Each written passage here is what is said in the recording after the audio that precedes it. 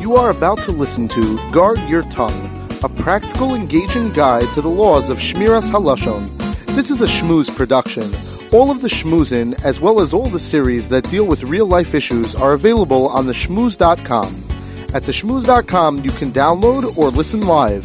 All of the shmoozin are available free of charge. Please visit us at www.theshmuz.com. That's theshmooze.com.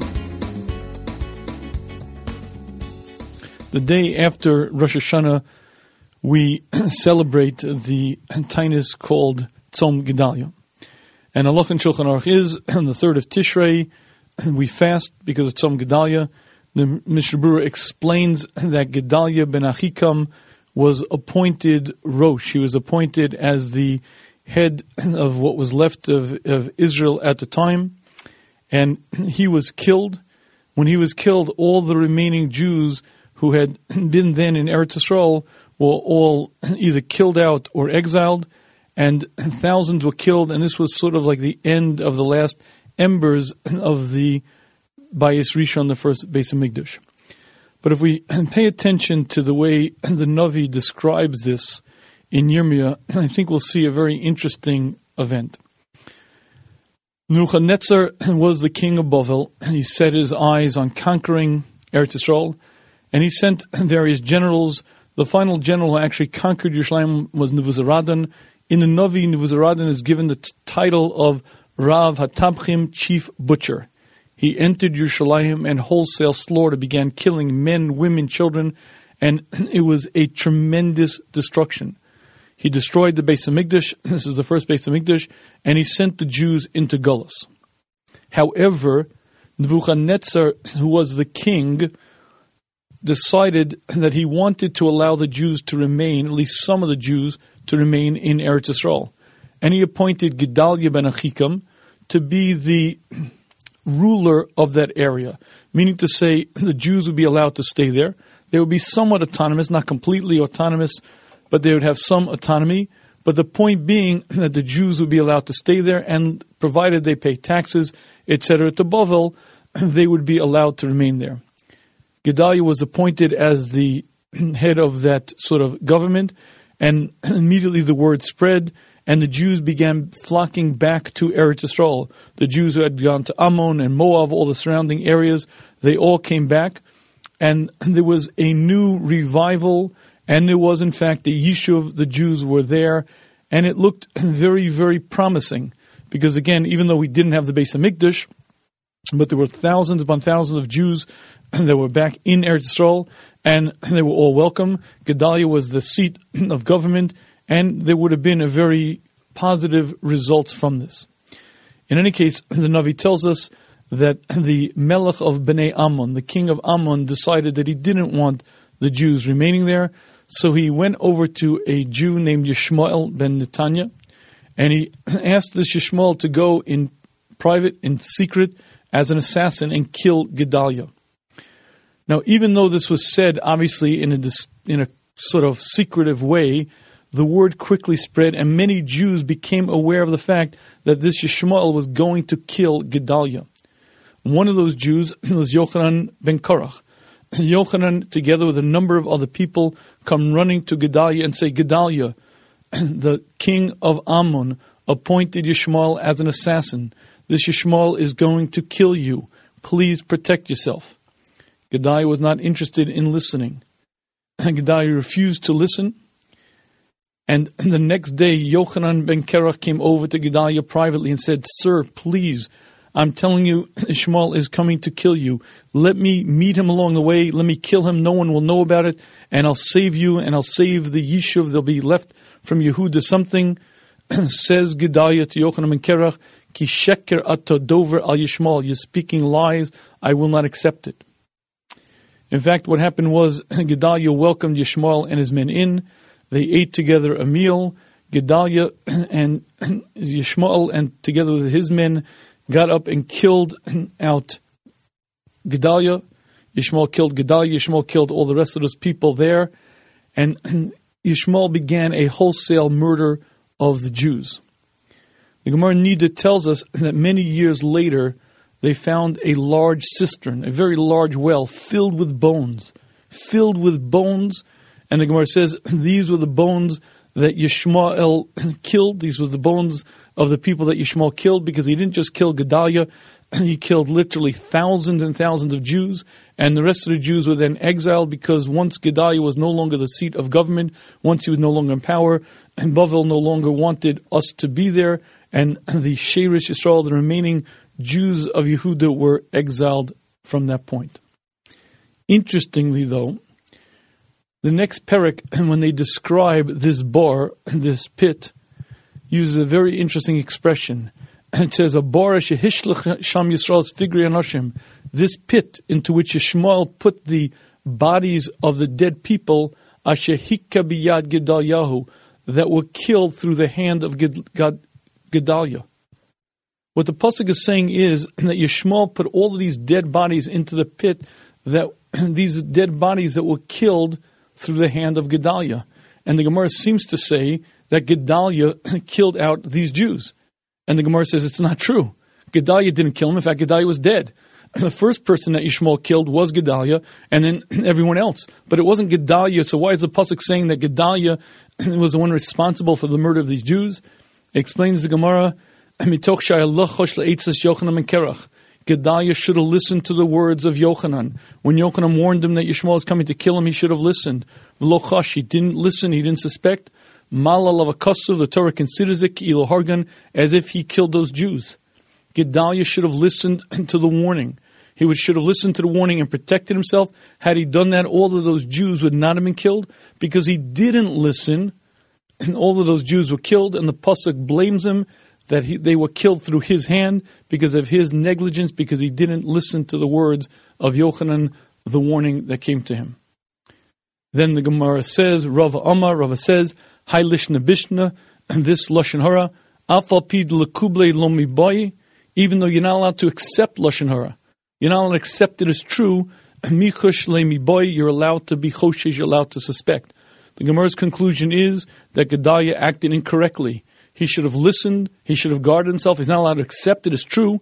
He wouldn't be allowed to actually kill Yishmael, let's say, because he doesn't know for a fact. But he certainly could have armed himself, could have put guards in place. He didn't do it, and that was his mistake. And this is the Gemara's conclusion, that you're allowed to listen and suspect lashon hara. You're not allowed to be makabel it. And what I'd like to do in this session is take this Gemara and take these psukim from the Navi and see what lessons we can learn out from them in terms of the halachas of lashon hara. So let's begin with the following question. Gedaliah was a tremendous tzaddik. As a matter of fact, half of the tragedy was because we had such a Torah leader as in power, in force there, and it could have been a vastly different future. So here's question number one.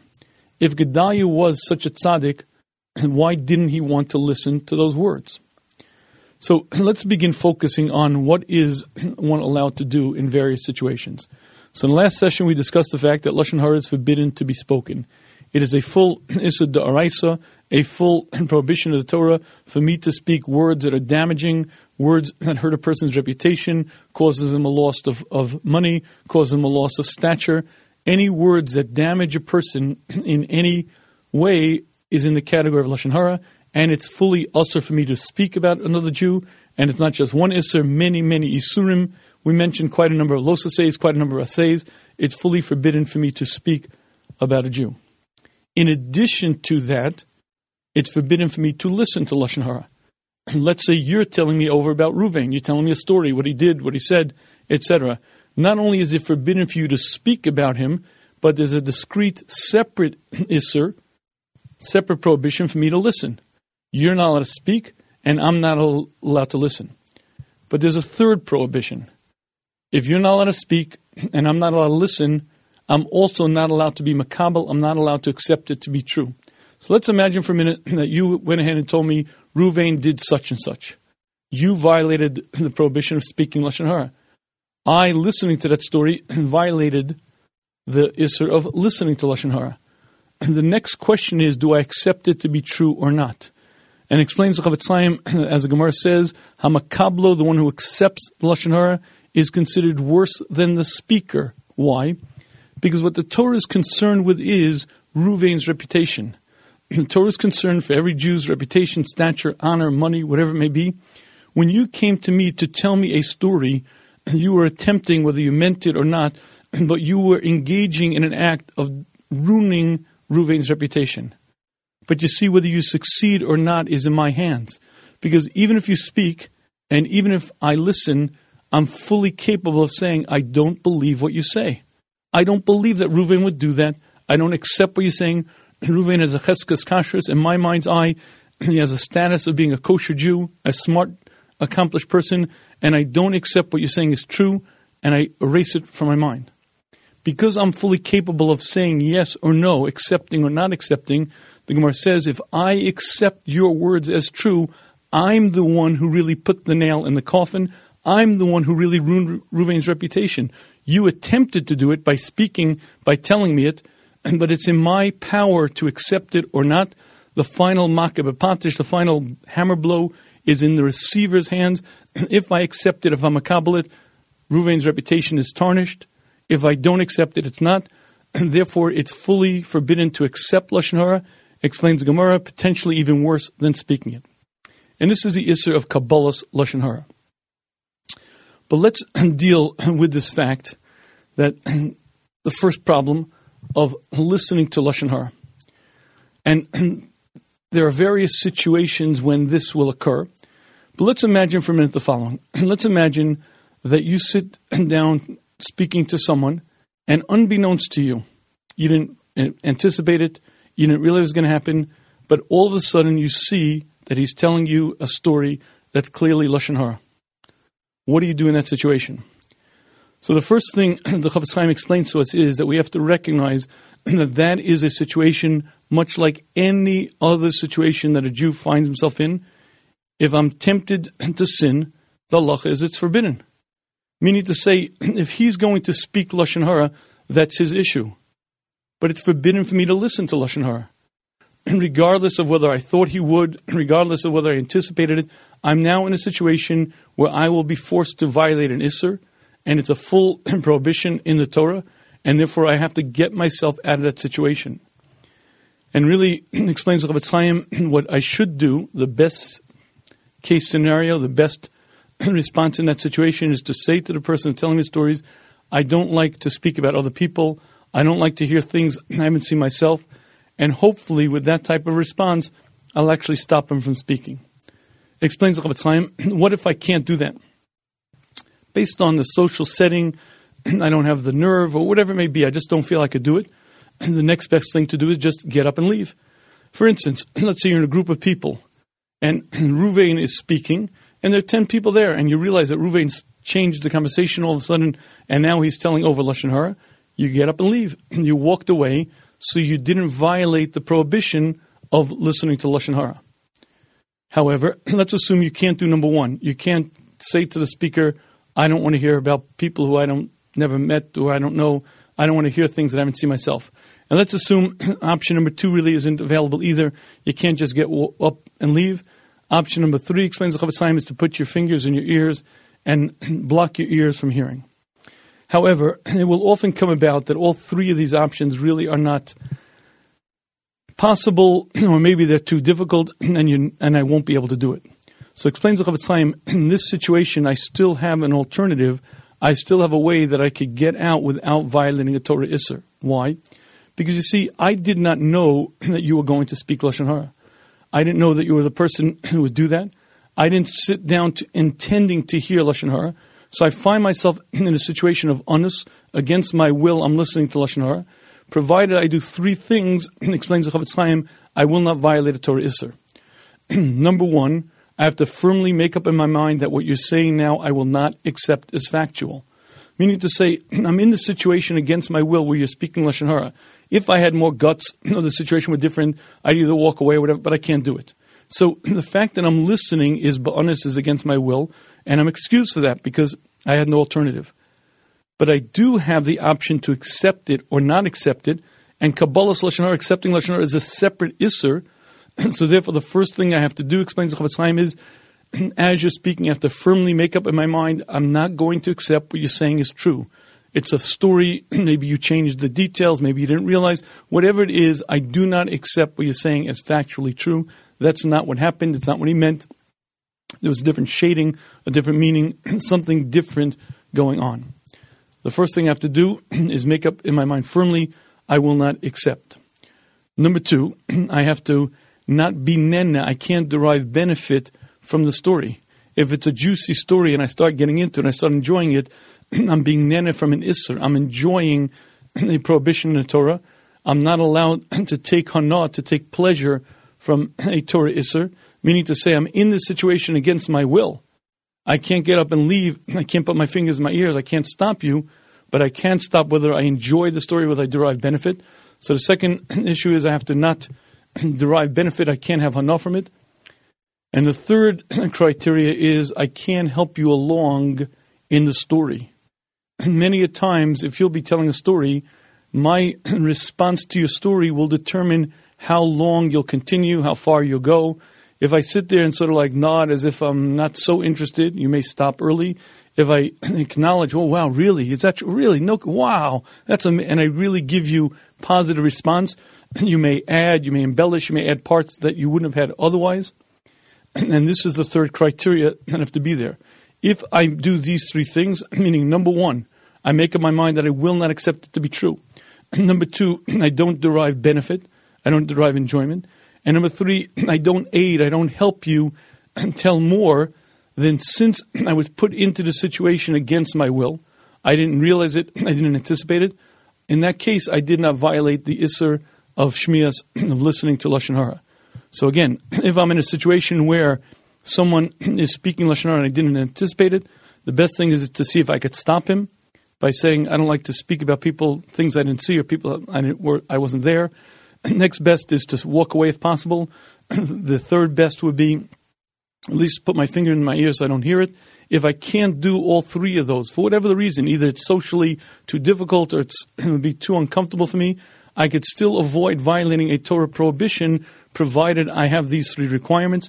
Number one, I make up my mind not to be makabel, I don't accept it. Number two, I don't derive benefit from it. And number three, I don't aid, I don't help you tell more and continue the story. Now, assuming that I do this, I have not violated an isser, and I've walked away clean. However, explains the Chofetz Chaim, one has to be very careful. Because what if I knew that you're the kind of person who does speak lashon hara regularly? What if I know that, in a social setting, it's pretty common, pretty likely that you're going to tell such stories? Explains the Chofetz Chaim, in that case, I lost my heter. Why? Because I can no longer say that when you're telling a story, I didn't anticipate, I didn't know it's an onus. You regularly do it. You regularly tell such stories. In that case, there is no patur. In that case, I can't say it's honest. I can't say it was against my will. I should have known. I should have anticipated. Explains the Chofetz Chaim, you have to choose your friends very wisely. If you have friends who habitually speak these kind of things, you're putting yourself in grave danger. Because even though you don't want to speak lashon hara, even though you don't want to listen to lashon hara, because that person does regularly, and you sat down to speak to that person, you called them on the phone, you're now engaging in shmiras lashon hara and listening to lashon hara, and it's a full isser, much like any other isser Torah, and you're not allowed to do it. Okay, so now at least we understand why Gedaliah didn't want to listen. What Yochanan was telling him was clearly a very nasty, very character-destroying statement. Yochanan was saying to Gedaliah that this Yishmael is coming to kill you. He's a murderer. He's an enemy of the Jewish people. And obviously, Gedaliah wouldn't want to listen to that. And that part makes sense. But here's the question. It seems from the Gemara very clearly that Yochanan was allowed to say it. And the question is why? If it's lashon hara, why was Yochanan allowed to say it? And the Chofetz Chaim explains that really, if you delve into what the Isser of the Torah is, you'll understand why it was absolutely permitted for him to speak it. Explains the Chofetz Chaim, what the Torah is makbid on, the real losa say of lo selech rachel b'amecha, don't be a talebearer, don't be a peddler in your nation, is the Torah doesn't want me going around defaming Jews, hurting their reputation, hurting their status. That's nasty, it's damaging, it's destructive. And the Torah forbids me from saying words that have that focus, have that purpose of destroying a person's character. Whether I meant to do it or not, if I blab and speak, what I'm doing is I'm destroying that person's character, I'm debasing them, I'm defaming them. That's what the Torah is makbid on. But what if my intentions are radically different? What if I'm not just blabbing because I want to destroy Ruvain's character? What if I'm trying to accomplish something very, very significant and very, very important? What if I'm trying to defend another Jew? There happens to be a losasei in the Torah, lo samad al dam re'echa. If you see a Jew drowning in the river, you're not allowed to just walk by and say whatever. You're obligated, midaraisa, fully obligated to do whatever you can to save him. And the Gemara tells us it's not just if he's drowning, and not just if he's physically in danger. If a Jew has a situation where he could be losing money, and I just sit back and say, listen, not my money, not my problem.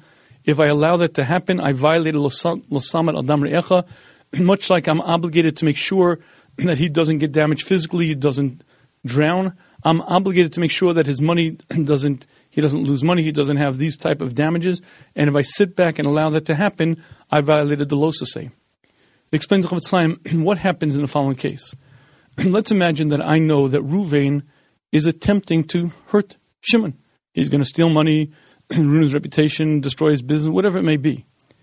If I know about this and I don't tell Shimon, then I just violated a losasei. Lo samad al dam re'echa. How dare I sit back while Shimon is being destroyed, while he's being damaged, whether his reputation, his money, whatever it may be. Explains the Chofetz Chaim, if I go over to Shimon and tell him, then I'm not speaking lashon hara. Quite the opposite. That's litoelis. It's for a positive reason. The Torah is makbid that I don't just go out there and blast Ruvain, destroy his reputation. I'm not doing an act of destroying Ruvain's reputation. I'm doing an act of helping Shimon. But this is the key. My intentions define the action. You see, when I go over to Shimon, I could have various different intentions. I could be, hopefully, strictly intending to help him, strictly intending, listen, Shimon, I just want to let you know that Ruvain is going to do this and this, or did this and this, he damaged you, etc. If my intentions are to help Shimon, then clearly it's not lashon hara. Why? Because I'm not speaking words to destroy Ruvain's reputation. I'm speaking words of helping Shimon out of a tough situation. Will Ruvain's reputation be damaged? What could I do? It's a tangential fact. It's collateral damage. What I'm doing is I'm saving Shimon's life, saving his money, helping him out. If there's damage that happens, what could I do? I have to follow the Torah's ways. But let's imagine for a minute that my intention when I go over to Shimon is, I don't like Ruvain, and now I'm getting to, stick it to him good. Even though I'm doing something very positive, even though I'm helping Shimon out, because my intentions are to hurt that other person, Ruvain, I'm absolutely forbidden. It's 100% lashon hara, and it's forbidden for me to say it. It explains the Chofetz Chaim, intentions are everything when it comes to this situation. So it comes out as follows.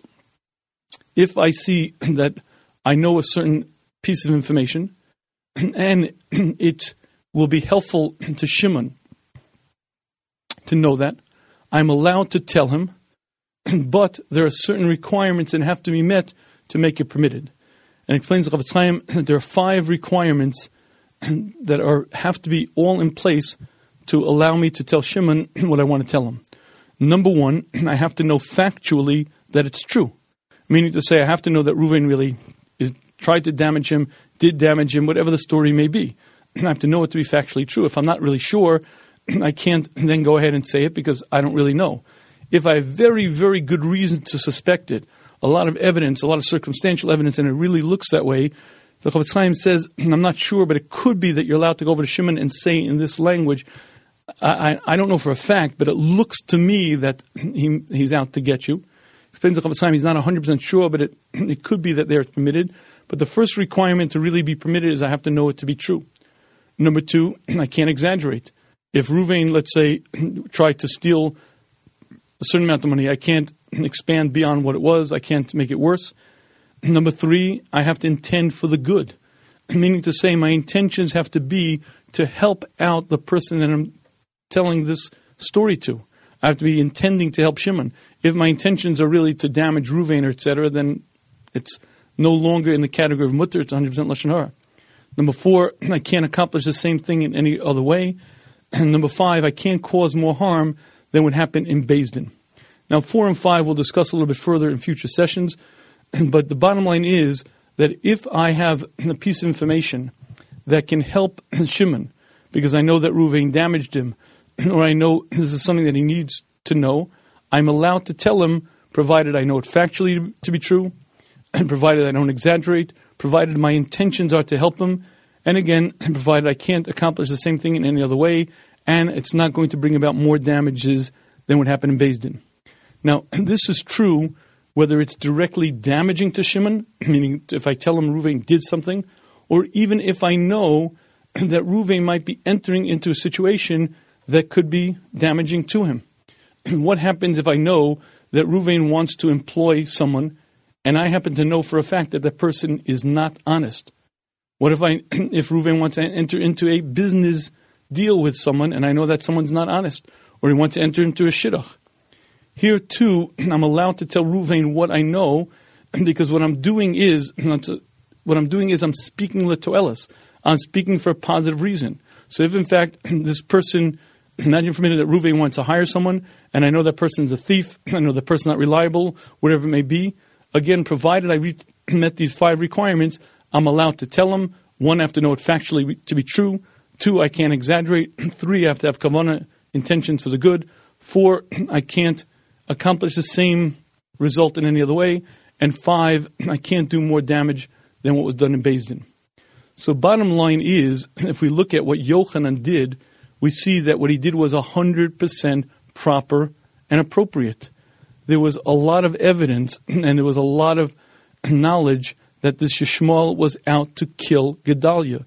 While it was done in a clandestine manner, it was done behind the scenes, there was a lot of evidence, and it's certainly the situation of Lo Samar Adam Re'echa, and certainly Yochanan came to save Gedaliah's life. It was L'toelis. He met all the requirements, so it was certainly permitted for him to speak. But let's look at the next step of it. Was Gedaliah allowed to listen? You see, it's not always so simple that if one person is allowed to speak, the other person is allowed to listen. And Chofetz Chaim explains that there are 4 situations when it's permitted for me to listen to Lashon Hara. The first and the most common is if I'm listening to Lashon Hara, not to hurt Ruvain's reputation, not to damage him, but to protect myself. Again, let's imagine that I'm the one who needs to hire an employee. I'm the one who wants to enter into a business deal, or I'm the one who wants to enter into a shidduch. And the person with whom this is involved is Ruvain, but I don't know who he is. In that situation, if I'm going to ask people, I'm allowed to listen to Lashon Hara about Ruvain. Why? Because I'm not intending to harm his reputation. I'm not intending to damage him. My intentions over there are very simple and very straightforward. I want to protect myself from harm. I don't want to get into a bad situation. I don't want to get involved in a situation that's going to damage me. So in that case, my intentions are pure. My intentions are not to hurt anybody else. My intentions are to protect myself.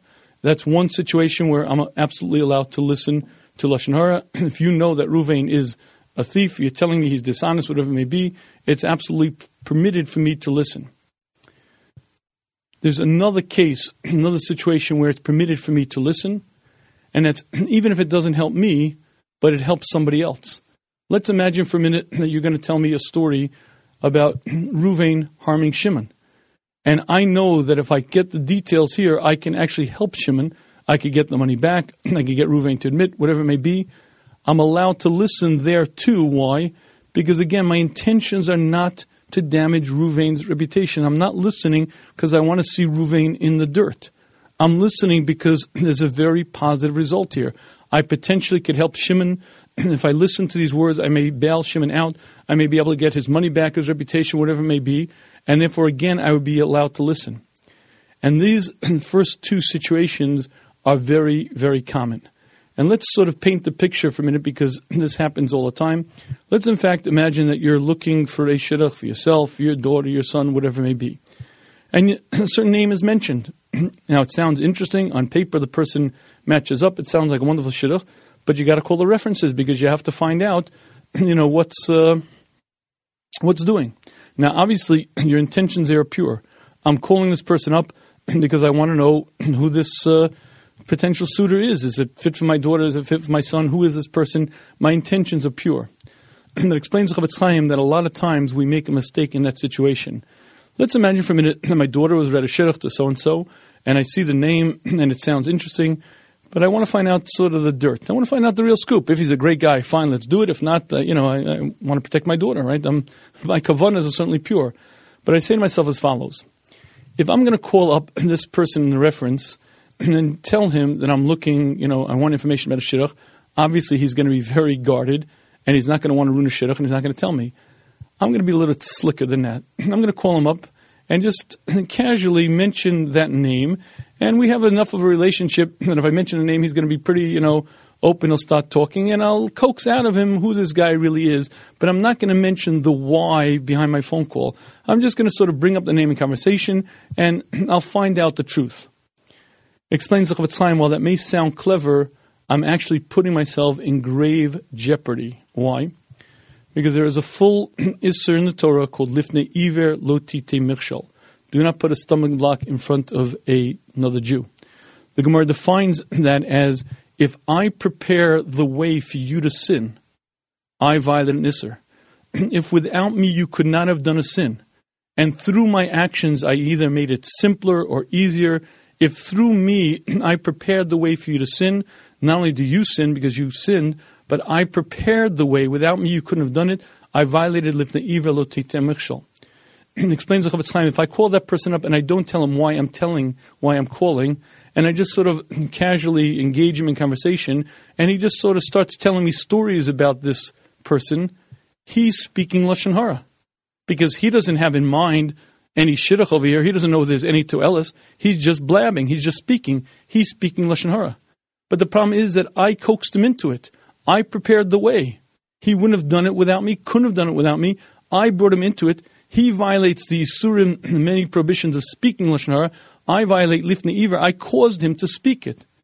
And therefore explains the Chavetz Chaim, if you want to find out information about a partner, about a shidduch, whatever it may be, you have to be very upfront and you have to tell the person, I'm asking you this because I'm entering into a potential business dealing, a potential shidduch, whatever the situation may be, and I'm asking you for a positive reason.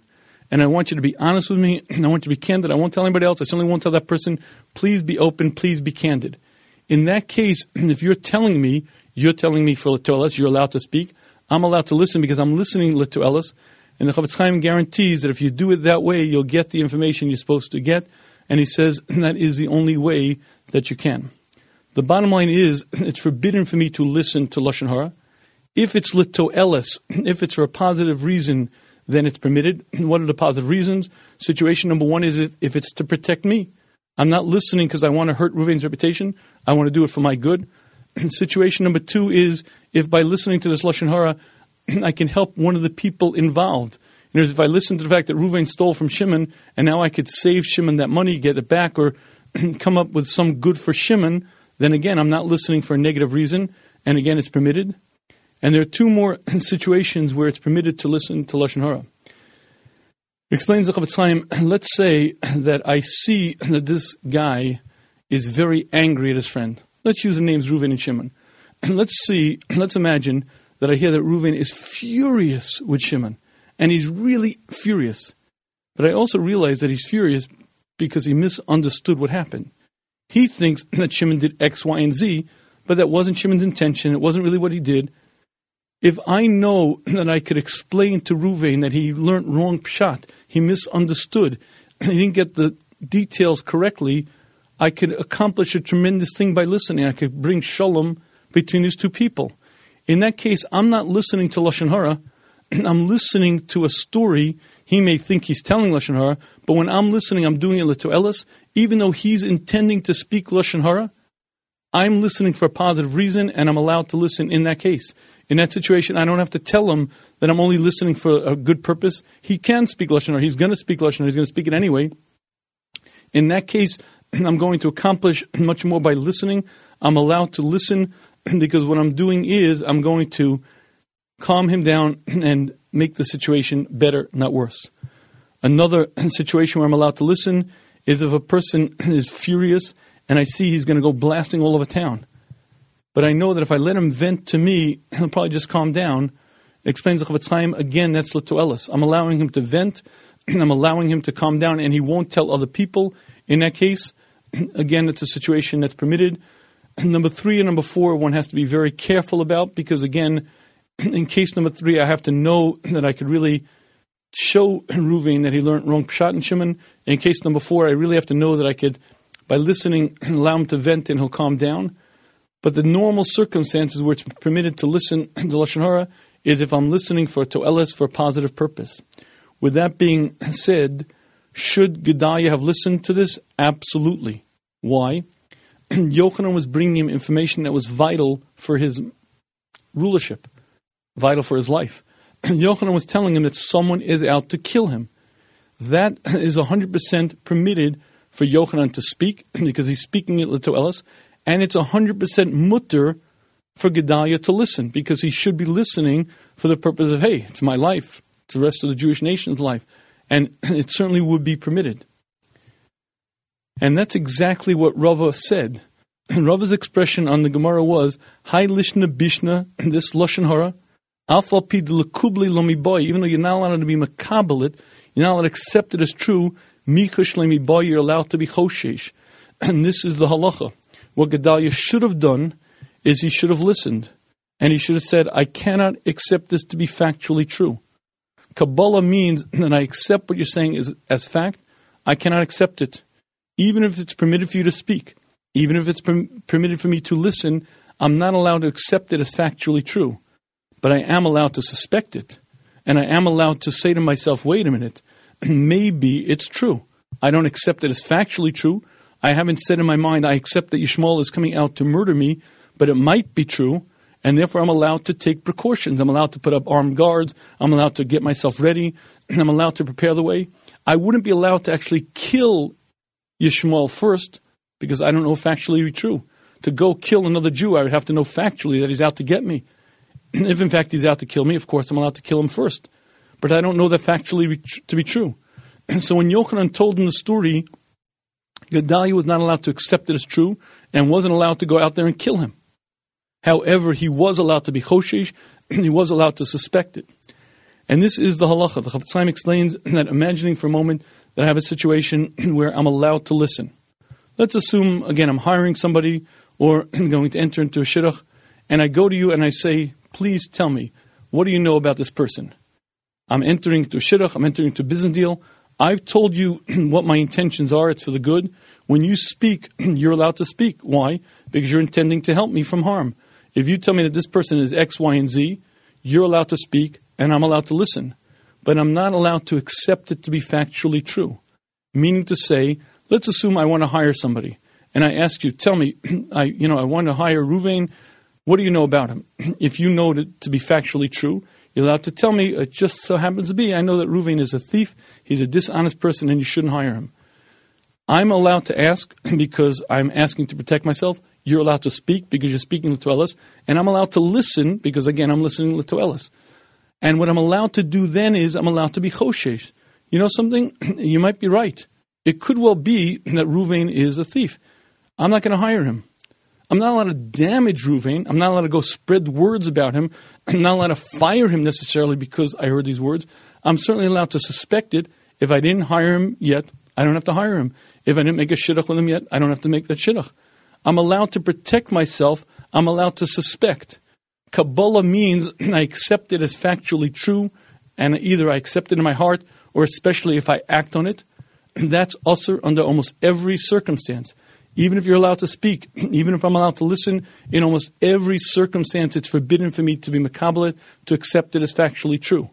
However, even though I'm not allowed to be makabelit, I'm allowed to be choshesh, I'm allowed to suspect it, and what I'm allowed to do is to protect myself. Again, I don't have to hire the person, I don't have to get involved, whatever it may be, and to protect myself is absolutely mutter. So let's quickly summarize. Number one, the question was Gedalia, since he was a tzaddik, why do you want to listen? And the answer is because shmiras lashon hara, listening to lashon hara, is forbidden 100%. Aside from the prohibitions of speaking lashon hara, it's absolutely forbidden to listen. As it's forbidden to listen, it's also forbidden to be makabel.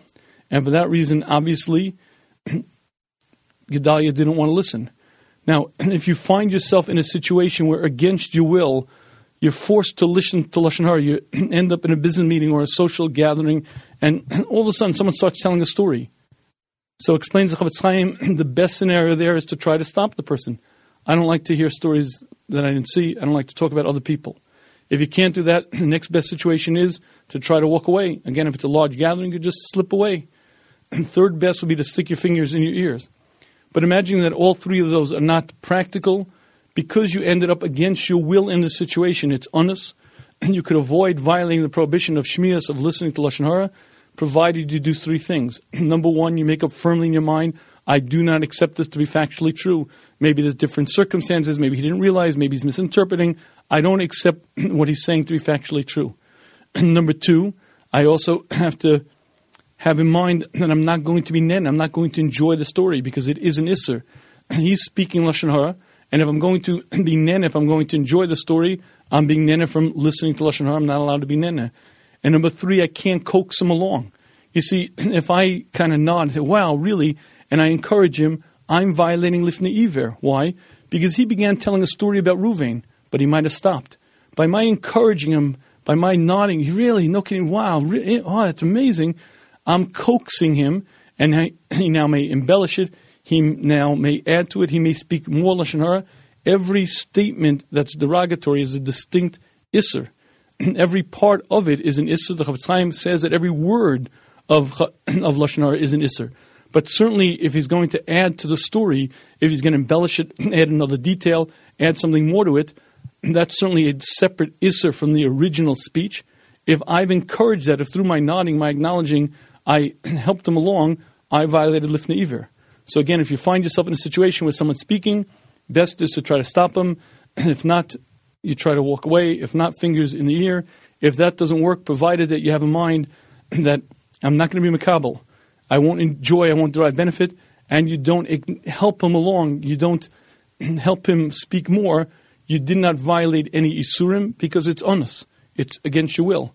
However, again, the Chavetz Chaim explains that if you knew that this person regularly speaks lashon hara, or you knew these people generally speak about people, then there's no p'tur honest. You can't say, I didn't know. You can't say it's against my will. You walk there willingly knowing that these people regularly speak lashon hara. You walked into this cave, this den of iniquity. You knew it was going to happen. And even if you try all of these tricks, you're not makabel and you don't have hana, and you really don't, in any sense, help anybody along, you're listening to lashon hara, and there is no p'tur honest because you could have prevented it. You didn't have to be there. And again, explains the Chavetz Chaim, choose your friends wisely, because in fact one has to be very careful. The next point we mentioned was Yochanan permitted to speak? There are in fact times when not only am I permitted to speak, there are times when I'm obligated to speak lashon hara. There's a losas in the Torah we said of losamad adam re'echa. I'm not allowed to sit back and watch my friend drowning. I'm not allowed to sit back and watch my friend's property being damaged. I'm obligated to help him.